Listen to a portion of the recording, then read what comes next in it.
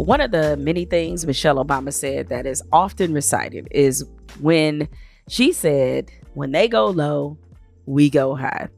I was feeling her. I mean, Forever First Lady was right. And by the way, shout out to her because her podcast debuted last week. She stunned on us by having her husband, Barack Obama, as her first guest. Just a great listen. Damn, I miss having a normal, decent, intelligent, competent people all up in the White House. Anyway, as I was saying, Michelle Obama told us to take the high road. And while theoretically she's right, in practice, that shit is hard. Every now and again, just so our spirit is right, we need to go low. That's why the word of the week is petty. I love me some good petty, which is why I am going to spend the next several minutes in complete stand mode for a group of WNBA players.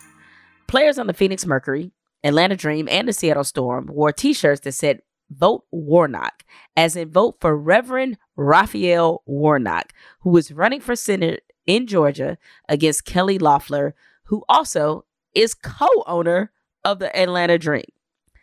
Woo! That is some petty shit to endorse the opponent of the woman who is your boss. I respect that. Look, it's not like it's unwarranted. Loeffler is anti-Black Lives Matter, and she's made that abundantly clear, and even went so far as to say she was against the movement because it made Americans feel left out. She told ESPN, quote, "They may feel excluded from this sport and other sports that make them feel like American values aren't at the core of what we're doing here. So Americans shouldn't want fairness, equality, and, not for the police to choke out Black people or kneel on their necks until they can't breathe again without facing any accountability whatsoever. Although if we're keeping it real, Loeffler is right in this regard. Nothing is more American than Black people having to beg white people for their own dignity and humanity. By the way, this is also the same heifer who coincidentally sold millions worth of stock after attending a hush-hush meeting about the coronavirus in January. She conveniently was able to dump a certain stock right before the market dramatically fell in March. But what Kelly Loeffler doesn't understand is that she messing with the wrong ones. See, the WNBA players are, by nature, fresh out of fucks. The majority, if not all of these women, have been fighting for equality and respect their whole careers. They deal with sexism and racism all the time. So it ain't nothing for them to let somebody like Kelly Loeffler know what time it is. Don't forget, the WNBA players were out here in these social justice streets before Colin Kaepernick. After Philando Castile was murdered, they spoke out against the Minneapolis police, the same police department that killed George Floyd. The police were so in their feelings that they walked off their posts at their games. This was, again, a few months before Colin Kaepernick took a knee. Kelly Loeffler is worth $500 million, and the odds of her being forced to sell her ownership is unlikely. These ladies deserve a lot of credit for coming up with a more creative solution to their problem. They may not be able to get her fired from her job as a WNBA owner, but they can damn sure make sure she gets fired from her job as United States Senator. Hey, Georgia, make sure y'all vote and get this woman up out the paint. Speaking of getting folks up out the paint, my guest today, the feds tried to get him up out the paint for real. He was at the center of one of the most highly publicized college basketball scandals in history, which became the subject of an HBO documentary called The Scheme. Christian Dawkins had the nerve to expose the worst kept secret in the world, that top flight college basketball players get paid under the table to attend some of the best college basketball programs in the nation. College coaches understand that this is the underground economy and the price of doing business. But instead of going after the big name coaches who engage in this, the feds went after Dawkins and a lot of other lower tier Black coaches. Christian Dawkins is up next on Jamel Hill is Unbothered to tell me his compelling story.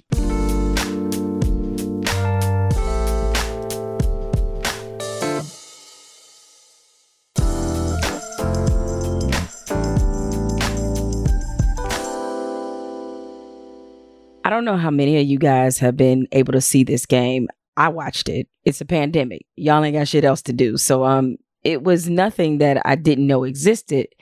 frankly, Christian, and you've been in basketball long enough that this is just the price of doing business. But it amazes me that so many people think that it's shocking that there's an underground economy in college basketball.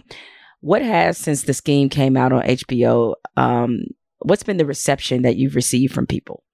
I agree with you. I mean, I looked at it when I watched it. I mean, obviously I'm biased. It was good to me, but there was nothing in there that was shocking. And just the whole situation to me is shocking that this would even be an issue to me. Like I couldn't even believe the whole time that you have people trying to stop the players from getting paid and doing cases and stuff around it. Like that's crazy to me. So the reception for most people has been super positive. Most people were a little bit shocked about some of the revelations that was in there, because people who aren't as versed as us on the topic, most of that is news to them.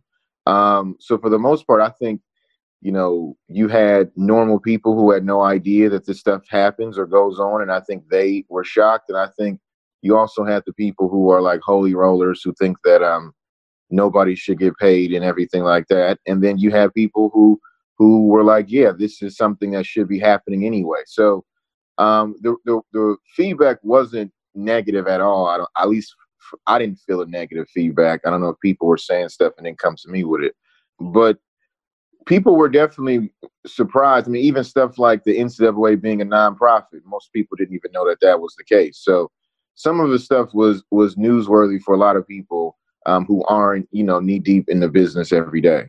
Yeah, and to recap for people, so you wind up doing 18, or you were sentenced to 18 months between your multitude of charges. Did you do all 18? No, I haven't done any time yet. I'm still appealing the cases. Oh, so you're appealing both of them? Yes. Okay, because it's two separate cases. All right. Correct. So you haven't gone, which I'm sure you're excited about the fact that you have not had to go to prison. Okay. So you're appealing these cases, but technically you're supposed to serve 18 months as things stand. Right now, I couldn't help but notice, even though there are some cases you were more overt about, but when I watched this, it's hard not to notice who went to jail and who didn't. Or, it's just hard not to recognize that there are some people that weren't charged in this scandal and some that were. Like, I hate to be nonchalant about this whole situation, but it's like, if you really boil down to what happened, you got a bunch of people taking care of some black people, and this is a federal case. Like, it isn't, and it's not like these kids are not entitled to this. Like any other profession in America, you get paid to do what you do. This scandal that Christian was the center of was billed as one of the worst college basketball scandals ever. And the beauty of this game is that when you kind of peel back the layers and get down to it, I mean, frankly, I've seen a lot worse. It really wasn't as bad as people said. The root of it was players getting paid, and that there are people who have opinions about whether or not that should be the case, whether or not they should be paid or not. I'm of the opinion, take as much money as you can. But it's hard not to notice, as I said, you have 10 people total. It's hard not to notice who went to jail and who didn't, which brings me to this question. Did anybody white actually get charged? They did charge Jim Gatto because they needed the shoe company thing to have the case at all. So, yeah, they charged Jim. That was the only one. All right. So you have a bunch of black men who now have to face having a felony on their record. Mm-hmm. Even though you're appealing, you're still considered a convicted felon, correct? That's a great question. I'm not totally sure. I mean, yeah, I don't know. Okay, so bottom line, the optics is that all the black dudes go to jail. All the white coaches still get to keep their job. What do you read into that situation, that it just seemed to be a particular target that ultimately paid the price for this? I mean, our case, I'm not going to go and call, the Southern District and everyone racist, but I think our case definitely shows that white privilege is a real thing. And maybe racism in this particular case isn't so much direct, but maybe it's a subconscious thing, because, again, like I touched on it a little bit in the documentary, but I didn't want to make this a race thing. I mentioned at the end, if all the players were white and the people making money were African American, this would be like a COVID level shutdown. Like they would, nobody would be okay. It would be a major issue if black people are making billions off of white people and not paying them anything. So just stuff like that. Whereas, or even, everybody always makes this negative connotation around grassroots basketball coaches and they're evil and they're the worst people in the world. But it's like they have found some kids and got them off the streets and got their grades right and traveled them and fed them and did everything else. And they're bad people, but the coaches at college basketball who are making $7 million and giving them nothing are great people. Like, it makes no sense when you really say the things out loud. So it's just the way that black men or black women are looked at or even perceived is already, you're already starting off as at a negative. You know what I mean? And then, white people just get benefit of the doubt times 10. Like, the case shows that, and no one can argue that. Marty Blazer stole $4 million. None of this happens if they just arrest Marty Blazer and call it a day. Like, it's over. No one gets charged. Just never even becomes a thing. The fact that you can steal $4 million and say, to the prosecutors or whomever, and convince them to not charge you, and you can basically start your own case and investigate college basketball payments. I mean, that doesn't even, like, a black man would never get that opportunity. Like, it just don't happen. It's just not even reality. And for those listening who maybe haven't seen this, explain to them who Marty Blazer is, because he ultimately was the pug that wound up unraveling all of this. Yeah. So Marty Blazer was a financial advisor who, for some reason, he wasn't super prominent, but he had some real players. And he wanted to start producing movies, basically. He took the players' money, and he also had like retirees and stuff like that. But he took $4 million from retirees and professional athletes, put it into the movies. When the movies sucked, basically, he stole more money from his clients. So when I believe someone who worked with him told on him, I'm pretty certain. And then the FBI and the SEC got involved. And when it was time to charge him, instead of them charging him, his lawyers made a deal. And he was able to, and this is not a joke, do like a one-man FBI supported investigation where the announcement of his charges didn't happen. We didn't know that he did what he did. They let him come around us and basically build a basketball corruption case. And then at the end of the day, once he got all of us rounded up, and we, rightfully so, we shouldn't have been dealing with him. We can't not acknowledge that, because if we don't deal with him, none of it happens. So we did deal with him. And at the end of it, he was sentenced to, I think, like 2 months probation or 2 years, but it wasn't like he got no time period at the end of the day. So like, that's just an example of what I'm saying. Like, he was just given the benefit of the doubt over and over and over and over.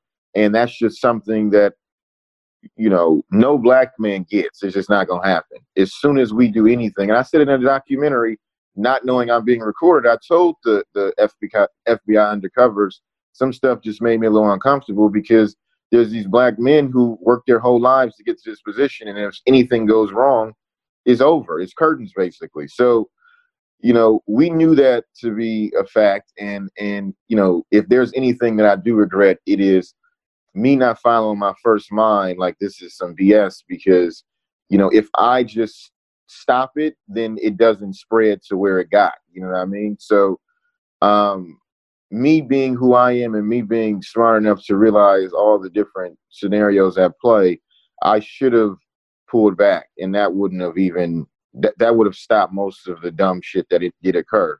But even with that, it shouldn't have even got to that point if people in power would have just arrested the guy and not let him be out here doing what he did. So, it is what it is. Why do you think the FBI, why were they even interested in this type of corruption case with college basketball? Like, why did they care about this? Do you have any theories on that? I mean, I don't know definitively, but I do know that prosecutors want to become mayors and senators and governors and everything like that. And the reason why everyone knows Rudy Giuliani, outside of him being mayors, he indicted and he successfully prosecuted the mafia. Like, those things are, sure, prosecutors want to fight crime and everything like that, but it's also a job that lends, a credibility to political ambition. So, if you have a case with major names in the media, your name is going to be in the media as well. If you have a case where you can, you're sports related, that's going to be a little sexier than Wall Street scandals and stuff like that. So I would think, if you look at the documentary, they had a press conference. They had all these things like that drawed attention to it. This didn't have to be a national story, but it was, because that's how they wanted it to go. So in my opinion, I looked at it like, this is bigger than any of us. It's forces at play here that we don't really know about. And still to this day, we don't have any answers for why the case was taken to the level it got to. It has to be, for clout purposes and just growing their brand as politicians or prosecutors or whatever the case may be. Because I mean, this is blue blood Ivy League. These prosecutors have been a part of the system as on their side for years. Their family may be connected to it. So it's much deeper than what citizens, really know is going on. Yeah, it's an interesting case to come across and be on their particular radar. But I think there's a lot of political clout. But if you're going to do that, then it makes sense to go after the coaches if that's what you really want, because those are the names. Nobody knew who you were outside of basketball circles. No one knew who you were until this happened. Right. So to me, it would seem much sexier to build a career case off of Rick Pitino as opposed to Christian Dawkins. It definitely is, but you got to remember at the same time, the prosecutors are the ones who's defending the case in court. The FBI is the one that's investigating the case, and the prosecutors were privy to the fact that the FBI agents had done criminal, was involved with criminal activity connected to our case. My thinking is they needed me to cooperate with them to bring down the bigger names, because when you have Rick Pitino, you want to charge Rick Pitino, and there's corruption on your side as well. You can't sweep that under the rug like you could if it's Christian Dawkins and Merle Code or whomever the case may be. So my thinking is they thought all along that I was going to cooperate with them. And when I didn't, it became a situation where they couldn't go after those big names because there was too much negativity around their case that would have came out to the public if those big names are involved, basically. So why didn't you cooperate? Because it wasn't the right thing to do. No one's criminals. I'm not going to ruin someone's life because I got charged. Like, this isn't like me trying to be tough or anything like that. It's just at the end of the day, for me to cooperate, I'm going to have to think that the other person has committed a crime. Like, no one in this case did anything where I'm going to rise it to the level of criminality. And if you think about it, people's lives got destroyed. People's families got destroyed. People got divorced over this. Like, this is real stuff. This wasn't like a little blip in people's lives. So I'm not going to contribute to something that I don't even believe in. I'm not going to do that for some a couple months off of a sentence. Like, it is what it is. So is that why you think you got the longest sentence of anyone that was involved? I know I did. The judge still told me that in court when he sentenced me. He told me I didn't do myself any justice for taking a stand. Like it was a lot of stuff that happened where if I just cooperate, I mean, look, everybody who did cooperate got probation or pled guilty. It's definitely some upside to doing that, but at the same time, I wouldn't have been able to look at myself if I cooperated with them and knowingly put people away or put people in bad positions when I know that wasn't their intention or their heart in the time. Like, I don't know. I just ain't that type of person. You got to be kind of crazy to do that, in my opinion. How confident are you in your appeal? I think, listen, the first case, the Louisville Brian Bowen case, I mean, technically that is all above board now because the players can now monetize their likeness. So we always were pretty confident in that case because there was a guy named Norby Walters who back in the day got charged with the same stuff. He lost at trial, but he won the appeal. And if you Google, it's a guy named Judge Easterbrook. If you Google his remarks on the case, you know, when he overturned it, he basically says that you can't defraud a university. Like, it's impossible. So that case is essentially a direct derivative. It's the same charges. So we were always confident in that one. The bribery case gets a little bit trickier because there's more defendants and it's a conspiracy. And there were coaches that were getting money from Marty Blazer. So it's a little trickier as it pertains to that, because when you're in conspiracy, you don't necessarily have to fulfill all the actions. You just have to be involved, basically. And there's no doubt that I was involved in some action. So I don't really know what's going to happen on that. I don't know what's going to happen on either of them, but I think I'm more confident in the first one than in the second one. But I mean, in the second case, my intention was never to bribe anybody. So, and even in trial, the prosecutors changed it from, even if Christian gave money to somebody to give to a player, that's still bribery. So they kind of maneuvered around the actual bribery definitions, because my intention never was to be. I was just looking at, like, these guys need money. I want to sign them. If you were the person who was in the middle of it, then I would have made sure that it got to you and could get to the player. I wasn't looking at it that deeply at that point. For the people who really aren't familiar with how this works, I think something they have to understand is, I think pretty much all schools cheat. I mean, I'll be kind and say 90%, there is some form of cheating that's happening. And the way it works is very simple. If you want blue chip players, if you want good players, regardless of what level of school you're at, when you go and talk to parents or coaches or anybody who's in their circle, I mean, I think everybody kind of understands this is just the cost of doing business. You got to pay them to come there, and that's just what it is. I think for the most part, most coaches, they just probably look the other way. They've accepted the fact that this is just kind of the way it works. And looking at the total fallout for everybody, you in particular, I mean, I'm sure you could probably give a sermon on this, but how did this change your life? Like, what's the aftermath now that, you know, you've been involved in the court system, the documentary has come out? What was the impact that this had on your life? Well, initially it screwed me. Everything that I had built up to that point was taken overnight. Your phones, correct? Yeah, they seized everything. I mean, your anything that you can think of. If you get into any federal case, it's pretty much over with, because this is the federal government. This isn't like a state charge, whatever the case may be. So that in the immediate fashion, I was screwed. But I mean, listen, I ain't gonna be the type of guy that's just gonna lay around and feel bad for myself. I probably like 6 months after. No, it was longer than that.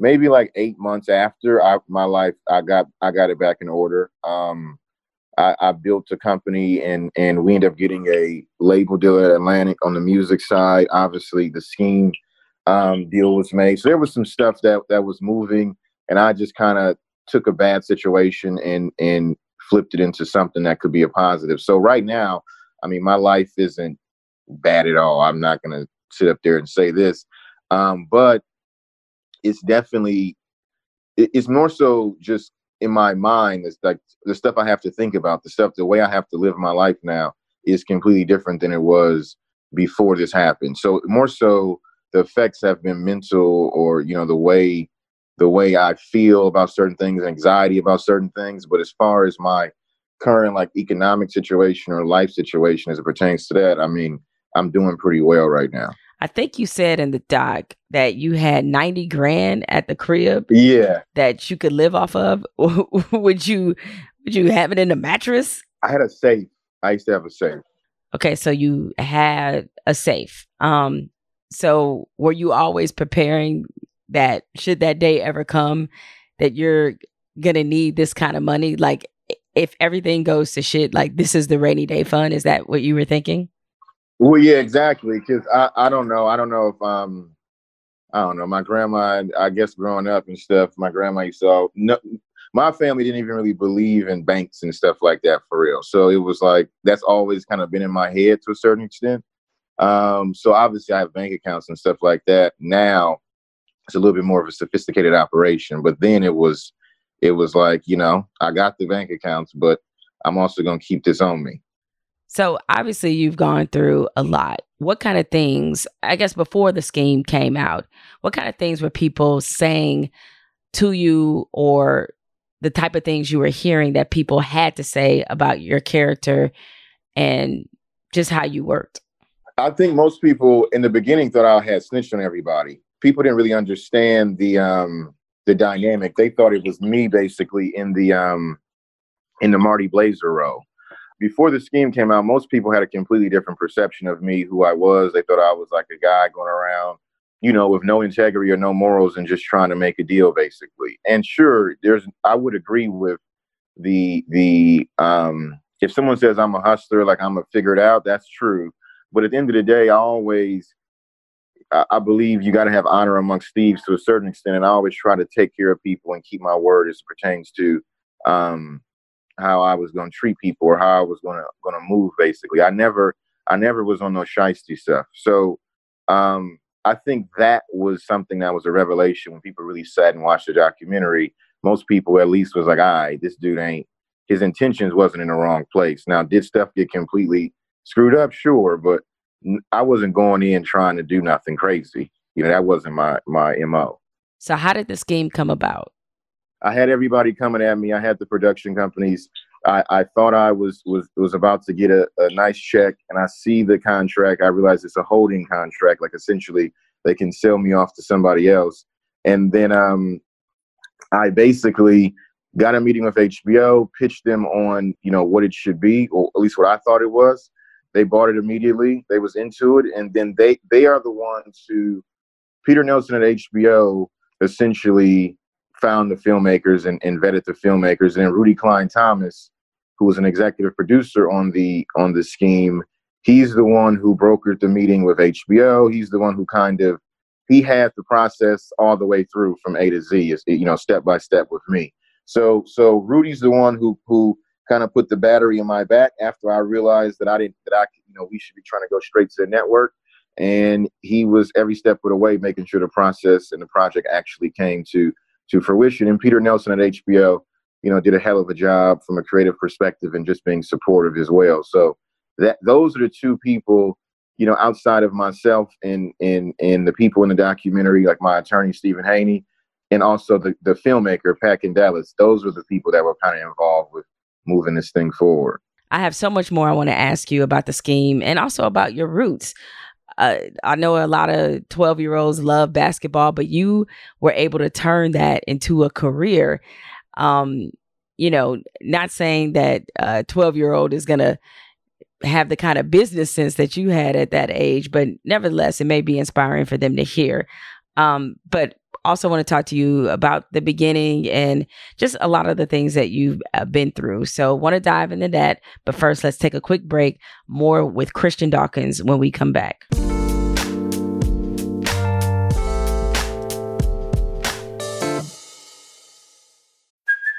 Hey, it's Kaylee Cuoco for Priceline. Ready to go to your happy place for a happy price? Well, why didn't you say so? Just download the Priceline app right now and save up to 60% on hotels. So whether it's Cousin Kevin's Kazoo Concert in Kansas City, go Kevin, or Becky's Bachelorette Bash in Bermuda, you never have to miss a trip ever again. So download the Priceline app today. Your savings are waiting.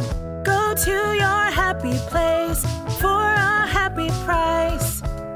Go to your happy price, Priceline.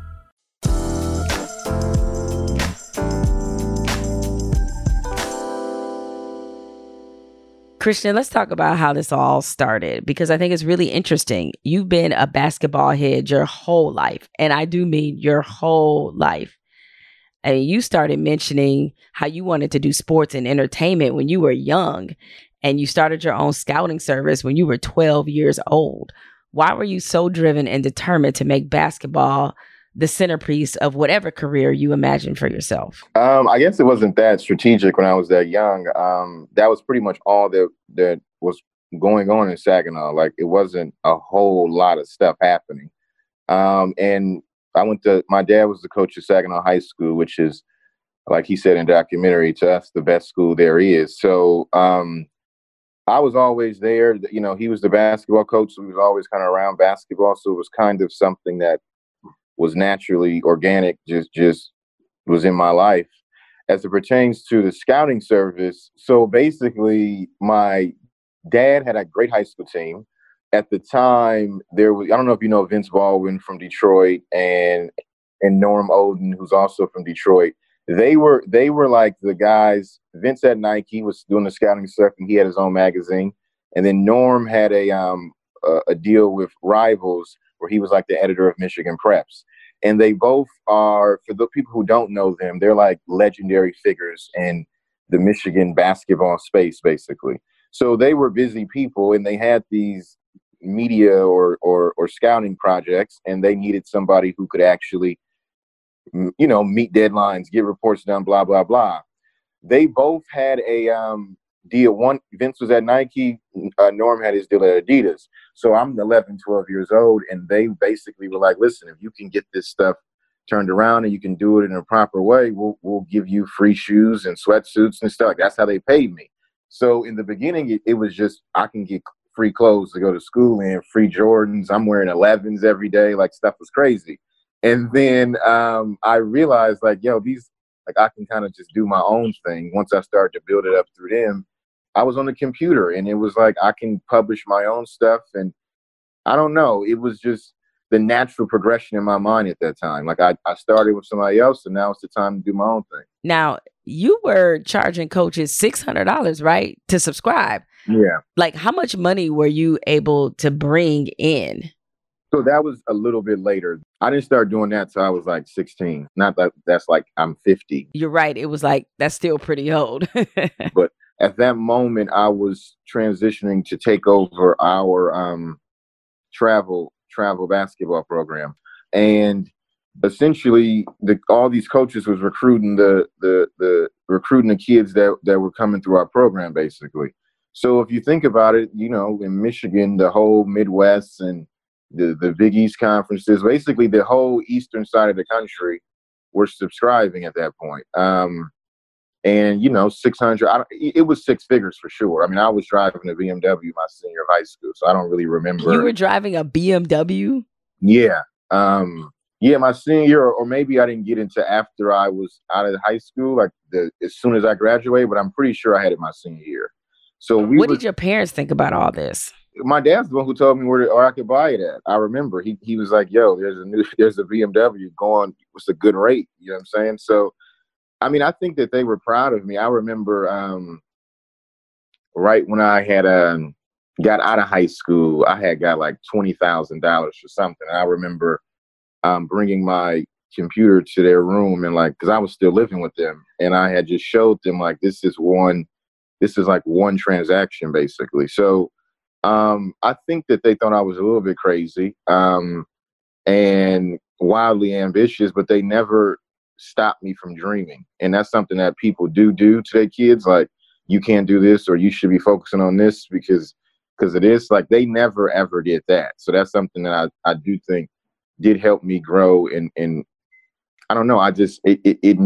I know how some people think that this is all crazy, but for me, it was all natural. And I think that mindset came from them always, you know, supporting everything, every crazy idea I had, basically. So once you got grown and you were starting your own company, you know, given the amount of money you were making and how you were wheeling and dealing and all this, were your parents, did they ever say to you, you might want to think about settling down, like you're going a little bit too fast?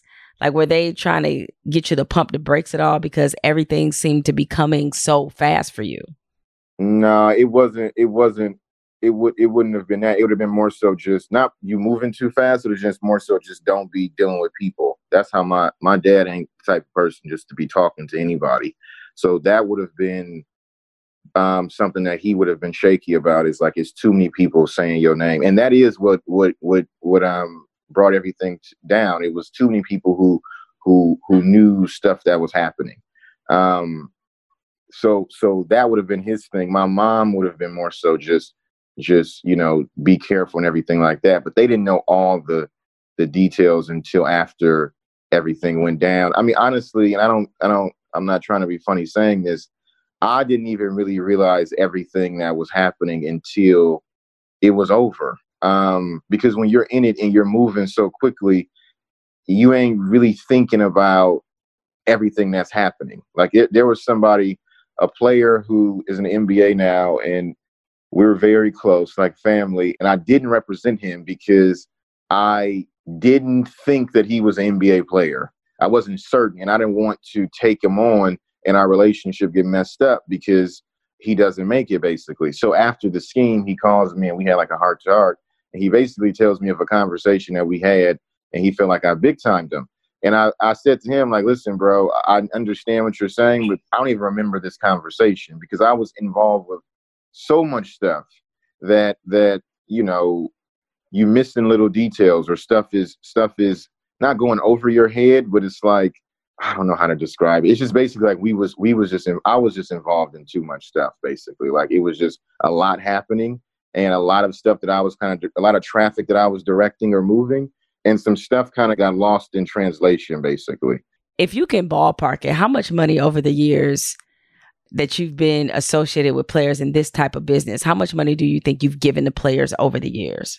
To answer your question, it's hundreds of thousands of dollars. I don't know the exact number, but I thought you were going to say something higher than that, to be honest. It's up there for sure. I mean, I know that to the way your contract is structured, or the way my deal was structured with the company I was at, your salary and your expenses is essentially a draw against your commissions that you bring in, basically. So are you talking about when you were with Andy Miller? Yeah. So if your salary and expenses are $1 million and you gross $2 million, and your percentage of your commission is, let's say, 30%, you would have gotten $300,000 as opposed to $600,000 or whatever the case may be. So you had like a draw against that. I know my balance was in the 7 figures when at the end, for sure, between my salary and my expenses. So I don't know the exact number of that went to recruiting, but I know it's 6 figures for sure.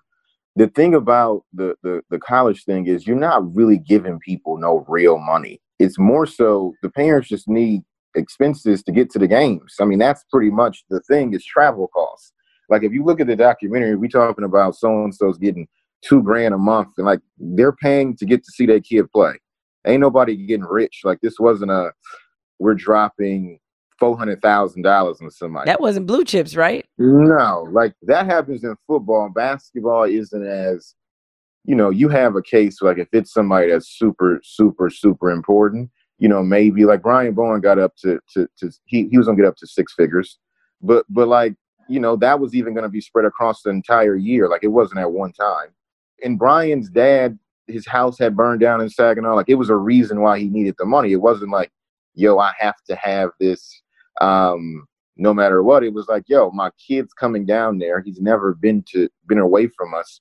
We want to be around him. We want to go to the games. To get a new place in Louisville and to travel is going to probably cost you $100,000. So that's what it was. It wasn't a let's get rich off of this thing that's happening. Well, speaking of which, I'm sure you've seen the news about Zion Williamson, his former marketing rep, saying that his mother and stepfather demanded and received money and gifts from people acting on behalf of Nike and Adidas and also Duke. I'm sure that's not surprising to you at all. It's like Zion Williamson, okay, right? Yeah, he's Zion Williamson, as he should. He should be getting money from everybody that you just named. Like, I don't see why he wouldn't. I would imagine that's probably a 6-figure bag like that. If you got a Zion Williamson, that type of person, first of all, even 6 figures is low. Okay, like let's just say, if everything comes out, his family got $1 million. They're still underselling themselves, definitely, by a large margin. So it's like when I see I'm jaded, so my POV when I see stuff like that is just like, what's the big deal here? Like I don't understand, why are we even bringing this up. Now, as it pertains to the real case, her lawyers are just doing that to create a settlement. Like, let's get this over with. Nobody wants discovery to actually happen in that case. They should just settle and move forward. And if she did negotiate substantially a deal, then it is fair. It's good business to take care of her. You shouldn't do people like that. Yeah, I was going to say, though, have you noticed? I mean, I know we're in the middle of a pandemic, but the public reaction, it seems to have shifted on this. Is that something you've noticed as well? Yeah, I think now after the scheme and after some of the, our case and everything that's kind of come out, people tired of talking about it. Like, first of all, it's been going on now, if you think about it, since 2017 when we first got charged. Like, this has been a topic. And now I think people have enough data and information to realize, like, we shouldn't be mad at Zion Williamson's family if they ask to get some money. We should be mad that they even have to ask. That should be the POV of everybody. It should already be established that his family is straight. And I think that's the right mentality. I think that players shouldn't be drug across the media like they're awful people because they mom and daddy needed to get to the Maui Invitational or get to the Sweet 16 and they took some money. Like, okay, it's not a big deal in reality. You got a bunch of people taking care of some black people, and this is a federal case. Any other profession in America, you get paid to do what you do. Like, I'm sure you think you're underpaid. The NCAA convinced everyone that you should get paid nothing. And if you do, it's a corruption case. Like, even the fact that they're saying that our case is corrupt, like, no, it's not. We gave some money to some people who should have got it. That's nothing corrupt about that. Now, if we were taking the money, like if I negotiate this deal for Brian Bowen and took it and spent it on me, then that's corrupt to me.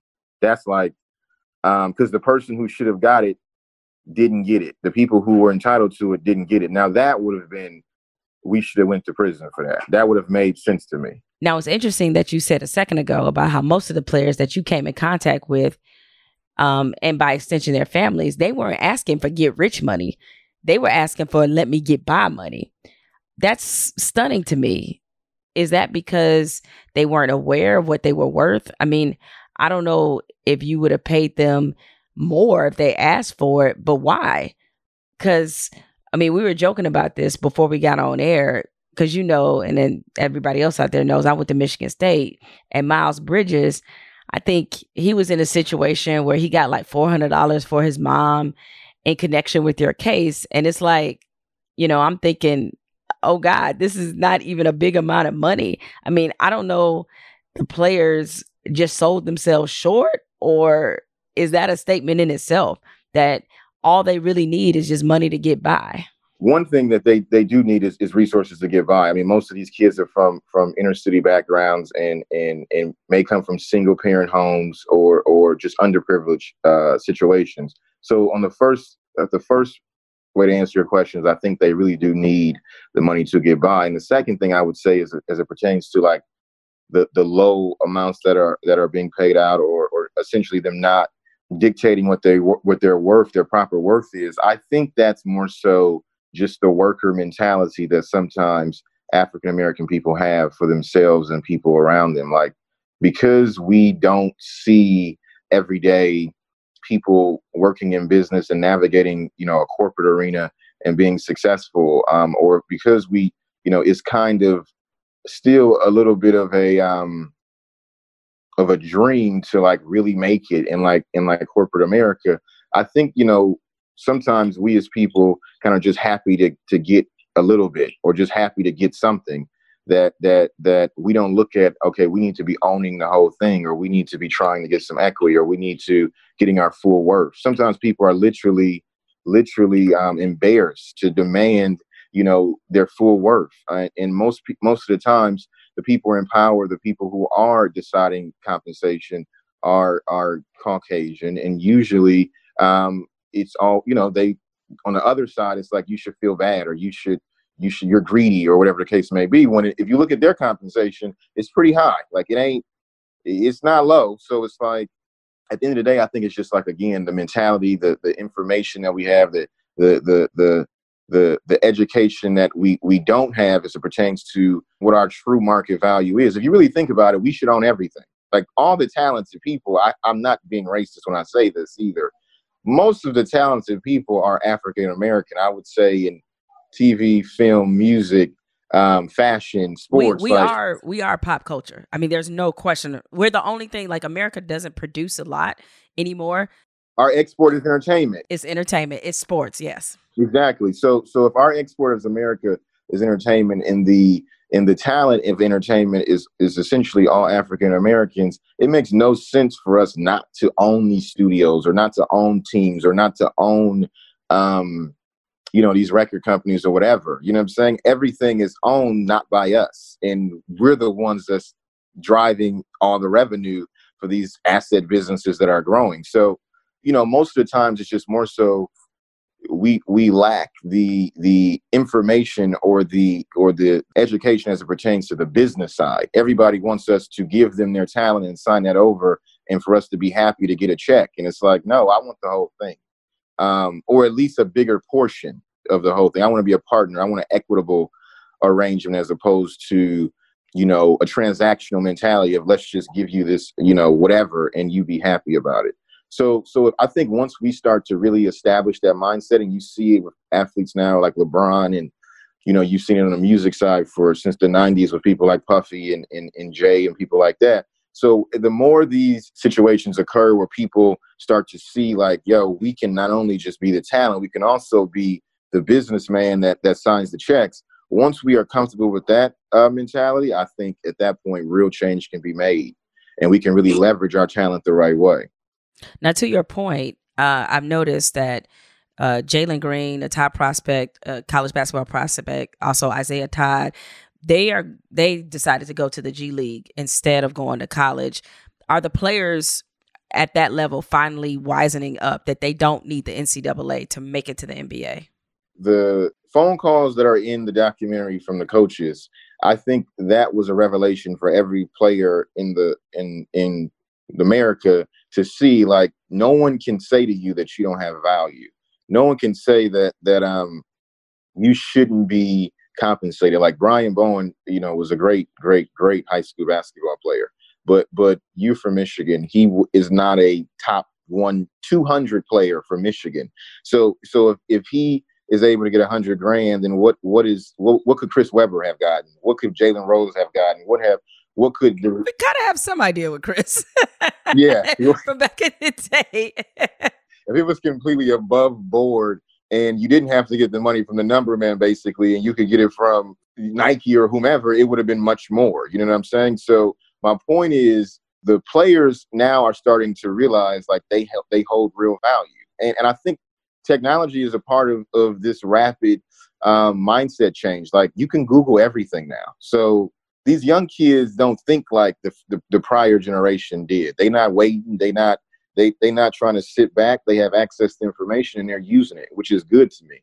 I think it's great to see, people taking power back into their own hands. So I think all the players are going to really start looking at all their options, and not just think, okay, I have to go to Duke or Kentucky or whatever the case may be to make it. Are you surprised Sean Miller and Will Wade have their jobs? Because you're not surprised. Okay. So Will Wade is the coach at LSU, Sean Miller, Arizona, and they are caught dead to right on this, on wiretaps, talking with you openly, clearly making deals in terms of players. And this is all in the scheme, and both of them have their jobs. And you said you're not surprised. Why are you not surprised? Why would you ever be surprised that someone who's Caucasian doesn't get held accountable? Like, it never happens. Why would you? I don't know. I would have been surprised if they did lose their job. And furthermore, let's just be honest. Like, those dudes are winning games. They doing what they're supposed. They're fulfilling their job requirements. Like, they're not. They should, in my opinion, they shouldn't be fired. Like, my only issue, I don't have nothing. Like, again, Will Wade, I think Will Wade is great. Like, he did what I would have done in that position if I could get away with it. Sean, my only issue with Sean, again, I think Sean is a good person, but the way Book was treated is I never could could understand that. That's never going to be something that I can get over. Or not hold Sean accountable for, because Sean knows what Book was doing. Sean knows what Book's intention was. Book wasn't trying to do anything that would hurt the Arizona men's basketball program. And, there were certain letters that the school wrote to try to get Book more time. Like, there was just certain stuff that was just so trifling that I could never really look at them the same way. But Sean, as it pertains to being a coach and everything like that, he never didn't keep his word as it pertains to anything that dealt with me. So I can't say that he's a bad guy.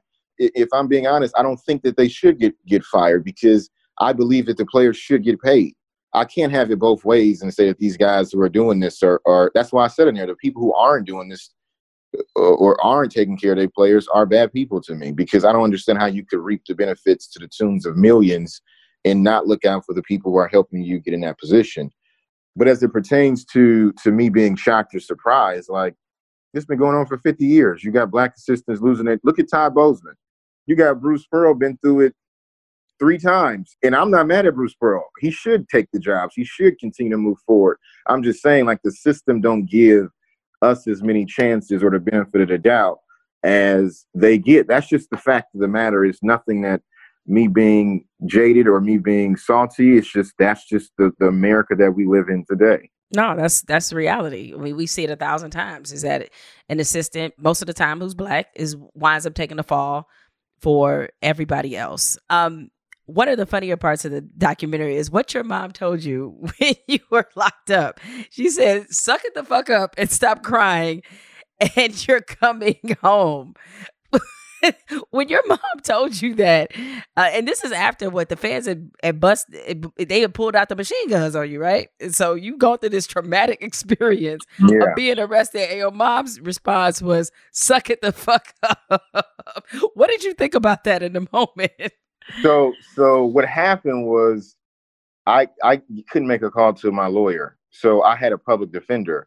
My public defender brings me in her office, and she's telling me, the circumstances that are, I'm basically about to face.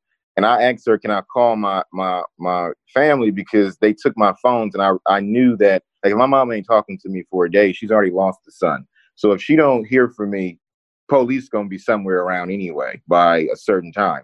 So I knew I needed to call them and talk to them. And the public defender said something like, his residence is Atlanta, and he has to decide where he's going. You can't tell us where he's going, basically. So that's what made her explode. Like, basically, like, I don't even know who you is, but if my son is with you right now, he needs to come where I am. I don't care what he said. I don't care what you are saying. And basically, at this moment, I'm crying because my sister is also on the phone. She's talking to me, and my mom was basically just irritated and was just like, listen, you need to stop crying. Miss Public Defender, you need to shut up and send him back home. And that's just what it was at that point, basically. It was no second opinion. There was no second vote. That was the final answer, essentially. Were there any feelings of guilt that you were putting your family through this? I remember asking when I first got arrested, I remember talking to my grandfather, and I asked him how he found out about it. And he said he was just watching CNN, and then he looked up, and there I was. And that made me be like, damn, like, this is like, it's different when you show people who have to go through it with you. So I remember at one point I just said to them, I don't want you guys to look at me different or judge me differently, basically, because of the stuff that's in the media. And I remember them basically looking at me like, when I said that, like, are you stupid? Basically, like, we know you, like, we don't care about what somebody else has to say or this situation. Now, when my mom says to me, when she asks me, did I hurt anybody, or did I do something that she would deem to be a real problem? She was like, if I would have done something that was like rape somebody, kill somebody, did something really crazy, she would have been like, yo, you got to pay for that. Like, that's what it is. So it wasn't a situation where they weren't holding me accountable, and this was like fantasy land here, but it was more so like, listen, in this particular situation, we knew your intention. We know where your heart was. We just got to get through this as a family, basically. It wasn't ever them looking down on me. Did I feel some guilt? Absolutely. I think anybody who says that they didn't or wouldn't is delusional. So I definitely felt it, but they nipped that in the bud pretty quickly. Yeah, you said this early in the podcast, and I want to give people an update of what you're doing now, in addition to fighting things on the legal front. But you are now a record label manager, right? Yeah, I own a label. Yeah, exactly. You own a label, correct? Chosen Music Group. Chosen Music, yeah. Which is a part of Atlantic. We have a joint venture with Atlantic, yes. So how did you transition from being sports, basketball into music? So essentially, I had read an article about like SoundCloud and like its explosion in hip hop music, like because for still to this day, but when the case first happened, you had all of these young rappers like Lil Uzi Vert, Lil Pump, like all these dudes was blowing up through SoundCloud, and I was like, well, what is this? So I got on there and I got recommended a record, like through this algorithm, and I listened to it. And I thought the song was fire. I reached out to the artist. His name was Katil. And essentially, I was like, I want to manage you. I started shopping his demos around to people that I knew. Everybody wanted to sign him. And I was like, you know what? We should, instead of me signing him over to somebody else, I should just do my own label deal. And my partner in my music company is Alex Rifkin, who is the oldest son of Steve Rifkin, who's one of the biggest people ever in music. So Alex's godfather right now is the president of Def Jam. So we had relationships at like the top with the label chairman and stuff like that. What was random was Fred Van Vliet's business manager. Okay. Fred Van Vliet was a guy that I was involved with when I was doing it. I put him with an accountant. That accountant happens to represent a lot of Black executives and entertainment. And as I'm about to make the deal, he calls me and is like, listen, you should go see Atlantic. My client, Daryl Jones, is there, and he just brought Cardi B to Atlantic. So obviously, you bring Cardi B in, you're going to have a little bit of juice. So he sets up the meeting with Daryl, ended up setting up a meeting with Craig Cowman, who is the chairman of Atlantic. And first meeting, we talked, and then Craig leaves the office, comes back in, and he's like, Christian, is this a label deal or artist deal? And I was like, I want a label. And he was like, okay, go down the hall, see Julie Greenwald, who was his partner and the co-chairman of Atlantic. We sat with her for a couple hours, and literally they made an offer a couple weeks later. Like it wasn't that deep. And it was funny because that plug kind of came through a basketball relationship or a sporting relationship. So again, it was just, people who I was dealing with knew who I really was and knew that I didn't have no bad intentions. So people were still trying to help me and to continue to support me.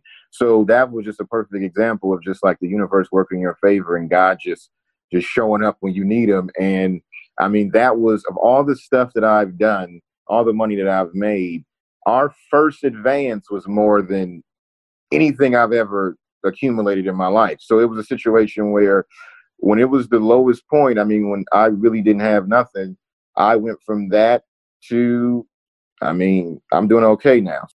It was a blessing, and it wasn't that calculated. It was just me like, listen, I know that I'm good at this. Like I know what I'm doing as it pertains to, management, whether it's an artist or athlete or actor, it's the same thing, basically. You're representing talent. I ended up navigating it the right way, and we was in a blessed position, and now we have a label deal. Before I get you out of here, I'm going to play a quick game with you. I call This or That. I play it with all my guests. I give you 2 choices, Christian. 2. Okay. You got to pick one. All right. You're a decisive guy, so I know you can nail this. You're a Jordan guy, as in shoes, right? Who isn't, right? Yeah. First question is the ones or the Space Jams? Space Jams. Do you own both pair? Yes, I do. Of course you do. Martin or Fresh Prince? Ooh. That's a really difficult one. I don't even know if I can do that. I would probably go with Fresh Prince, but Martin is, that's a hard one. You got to make a choice. I told you. I'm going to go with Fresh Prince. You'll go with Fresh Prince? Now, Martin, I've said this repeatedly to a number of guests I've asked that question to. With Martin, the highs are really high. Exactly. But the lows are, ooh. Yeah. But Fresh Prince was a more well-rounded show. But if they're both marathoning, I'm totally watching Martin. So it's not even close.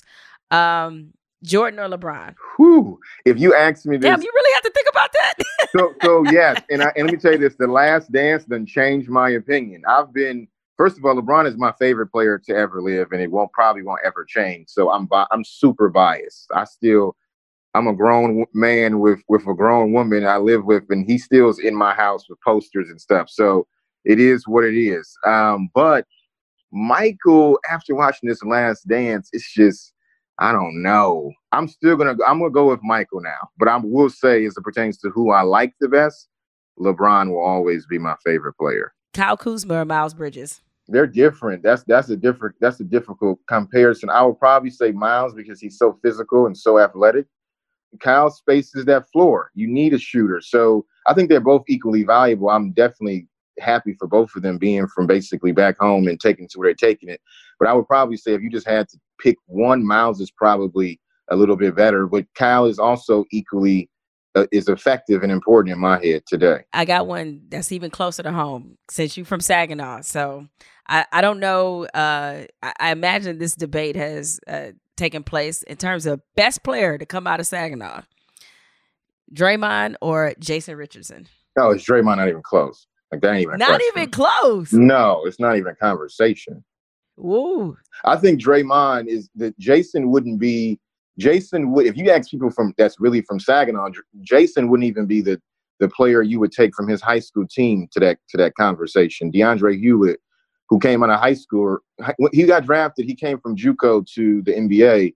He played on an Arthur Hill team with Jason Richardson too.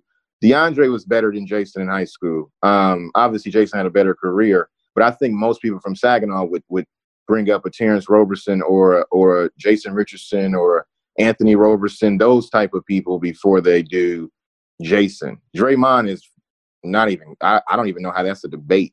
Draymond's a Hall of Famer to me. Draymond should be a first ballot Hall of Famer, in my opinion. So who's the best player to come out of Saginaw, in your opinion? It has to be Draymond now. I think the best high school player probably was you could go Anthony Roberson, you could go Terrence Roberson, you could go some guys that's not Draymond. It could be some debates, but I mean, this dude got multiple rings, Final Four, state championships in high school, like All-Stars, Olympians. I mean, come on, like you got to give him his credit. Wait, what else you need? Yeah, right? What else you gonna do? Well, Christian, thank you so much for joining me. Obviously, good luck with everything you're doing on the music side, and you have a knack for talent, deals. Doesn't matter if it's basketball, music, or whatever. And I'll leave the people who are listening with what I think was your best quote through the whole documentary of The Scheme, which again, you guys need to check out on HBO. The moral of the story is fuck the NCAA. Exactly. 100%. 100%. Just everybody remember that. All right. Christian's getting out of here. I'm still sticking around. Y'all know what's coming up next. Fuck it, I'm bothered.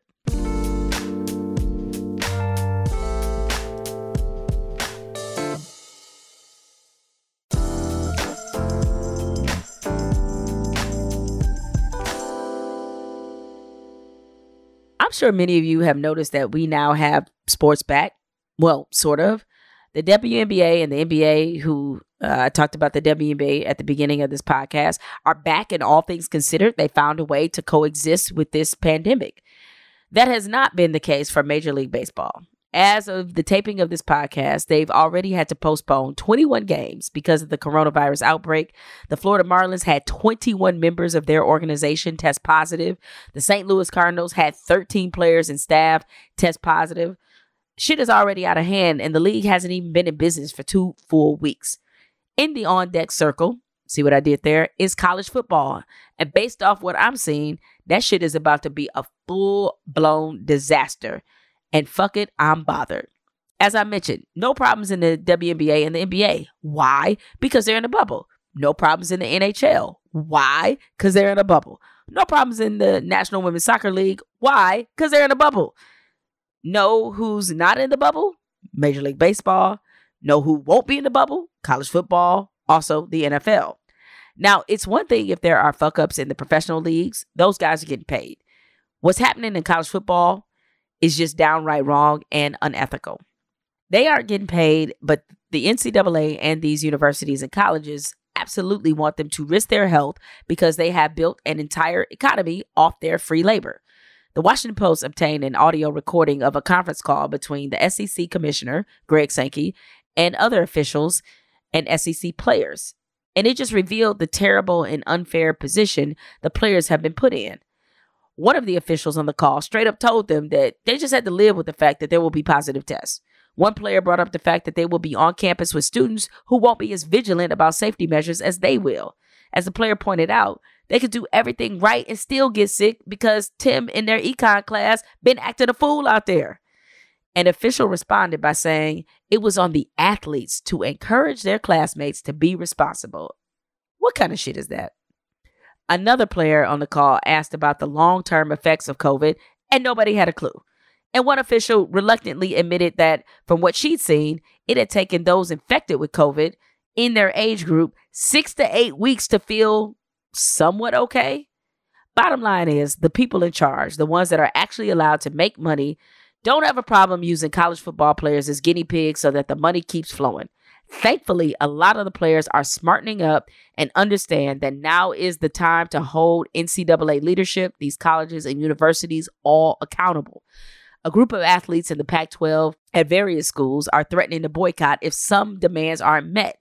Beyond better safety measures, they want 50% of the revenue to go to athletes. By the way, the Pac-12 generated $550 million in football revenue just last year.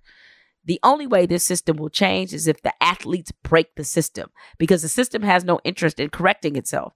At Colorado State, players have alleged that the athletic department staff have told them not to report COVID-19 symptoms, threaten them with reduced playing time if they quarantine, and they also say the school is altering contract tracing reports to keep the players practicing.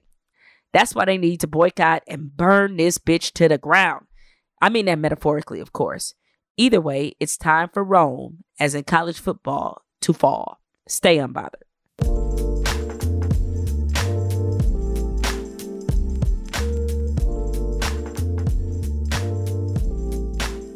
Jamel Hill is Unbothered is produced by Spotify and Unbothered Inc. From Unbothered Inc., Ashley Van Horn is our head of talent, and Evan Dick is our executive producer.